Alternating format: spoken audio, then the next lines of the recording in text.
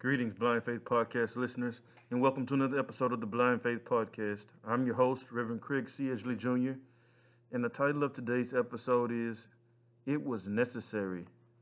It was necessary. So, our scripture is going to come from the book of James, first chapter, beginning at the 12th verse. And it reads, Blessed is the man who perseveres under trial, for when he has stood the test, he shall receive the crown of life. And I know this is a familiar passage of scripture. I know we've covered this passage of scripture before, but this happens to be my favorite passage of scripture. And so I wanted to come with some new revelation that God brought to me. And the title of today's lesson is Because It Is Necessary. Because it was necessary. When we talk about being blessed, oftentimes we hear many different definitions of what it means to be blessed. And so in this scripture, it says, blessed is the man. And it could be translated as woman, mankind, or man. And so blessed is the man. And when we think about that definition of blessed, one thing that comes to mind is to be given perfect happiness with great joy. And so when we think of the concept of being blessed, we think about having perfect happiness with great joy. When God gives us perfect happiness, and when God gives us that unfading joy, that's one way to think about being blessed. Another way to think about being blessed is to be consecrated and set apart as sacred in the eyes of God. An individual is deemed to be blessed when God has consecrated that individual and set them aside for sacred use within his holy kingdom. And then finally, another definition of being blessed is to be preserved by God. Within this passage of scripture, the revelation came to me that God wants to preserve us. And God has preserved us. If we think about all the trials that we've gone through, we've come through pandemics. Now we've come through all kind of West Niles, and we've come through all kind of highs and lows in life. Most of us have seen financial hardships. We've seen emotional hardships. We've seen relationship hardships. We've seen employment hardships. We've seen hardships on every front. And the thought just came to mind when we talk about the concept of being blessed. What if being blessed does not mean that I'll never go through a storm? But in retrospect, what if being blessed means that in the midst of the storm, God will preserve me and keep me and bring me through and out of the storm? When we talk about the process of preservation, we can make a comparison to what happens when people preserve food. Oftentimes, when people want to preserve food, they put it through a process of drying, freezing, or even sealing. None of these things sound quite joyous or fun. Nobody wants to be dried out. Nobody wants to be frozen, and nobody wants to be sealed off. But sometimes it's necessary for us to be dried out, and sometimes it's necessary for us to be frozen. Sometimes it's even necessary for us to be sealed up in order for us to be preserved from the elements around us that is trying to destroy us internally and externally. Sometimes God has to put us through a process of freezing or drying or even sealing up in order to preserve us. Not only do people use drying and freezing and sealing, sometimes they even use fermenting.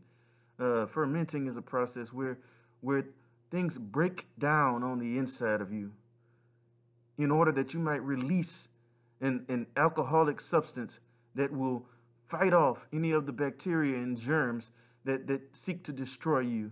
And so oftentimes we panic when we notice that God is breaking us and breaking us down.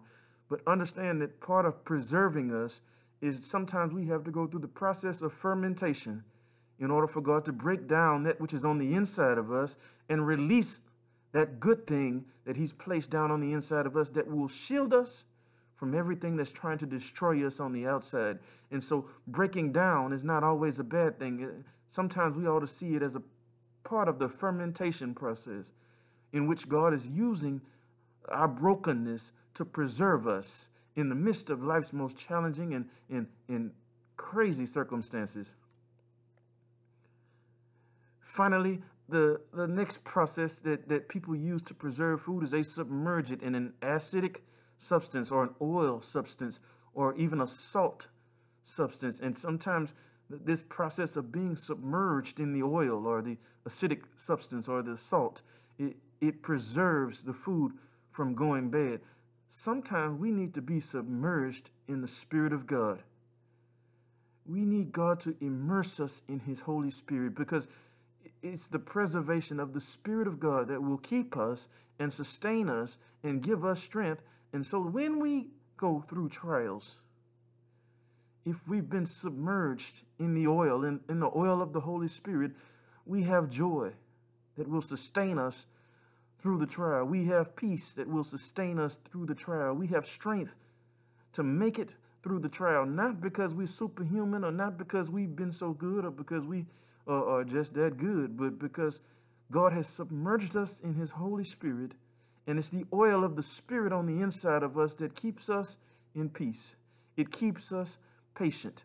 It keeps us in strength. It keeps us in our right mind. It gives us health. It gives us the ability to hold on and hold out. And so trials are inevitable. Trials are something that we will never be able to escape here in this life. We'll never be able to escape trials in this life, because the kingdom of darkness is always going to be fighting against the kingdom of light. It's been around since the beginning of the ages, when God, through Satan and a third of his demons from the heavenly realms, when Satan met with God and wanted to test Job, it's been this battle of darkness versus light. When Satan met with Jesus out in the garden and tried to tempt him, it's been this battle of darkness versus light. Ever since the beginning of creation, there has been a struggle, a battle, shall I say, between the kingdom of darkness and the kingdom of light. And so therefore, the kingdom of God will always face hardships, persecutions, trials, and tribulations. But understand that our trials that we go through are producing perseverance. And it's necessary for us to go through some of these trials that we face in life in order for God to work perseverance within our spirits, within our hearts, and within our minds. And how do you know that the preservation process is working unless it goes through the test, unless it is being tested to see just how good the preservation process is working? And so sometimes we go through the trials and tribulations, but it helps to build our preservation. Christians are destined for trials. And one thing I want to really point out is that not all trials are attributable to God punishing us. So many times we think when we go through the storm and when we go through the rain that it's all about God punishing us. We know the deeds that we've committed against God and against our fellow brethren, and we know our worst sides. Nobody knows your worst sides like you know your worst sides. And it's that guilt and that shame and of knowing all of the sins that you've committed against God and against your fellow brethren that lead you to believe that God is always punishing us when we go through trials and tribulations. But that is so not the case. Sometimes God takes us through the trials and the tribulation not to punish us, but to perfect us. Not to punish us, but to refine us. to make us better, to make us stronger, to build up perseverance. When has there ever been a situation in the history of mankind, in the history of our existence, in which God did not rescue his believers out of danger?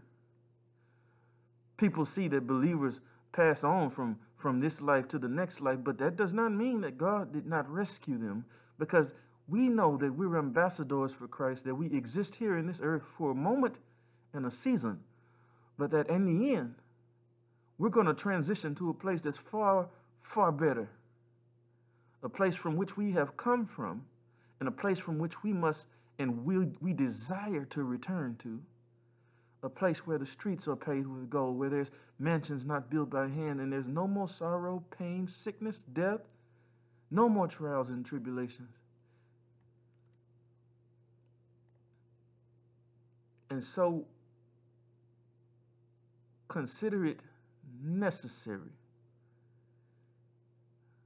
Think about your storms that you've been through all throughout life. Yes, some of us have seen some hard trials and tribulations. We've experienced somebody hurting us. We've experienced the pain of losing a loved one. We've experienced financial hardships. We've experienced hardships on our job. We've experienced relationship hardships. We've experienced trials and tribulations. Think of everything you went through and everything that God has brought you out of.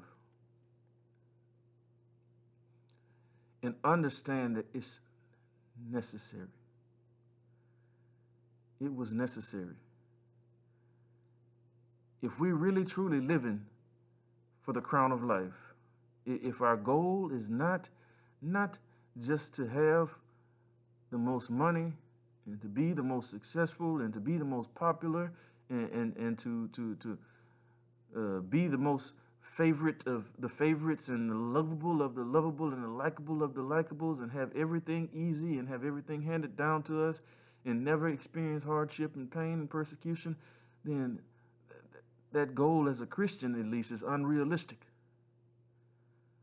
But when your goal is to receive the crown of life, count it all joy. Count it all joy. Every trial, every tribulation, every test, every storm that you've had to weather, count it all joy, because when you receive that crown of life, you can look back and not only will you say it was necessary, but beloved, we'll say it was worth it. It was worth it. It was worth every storm.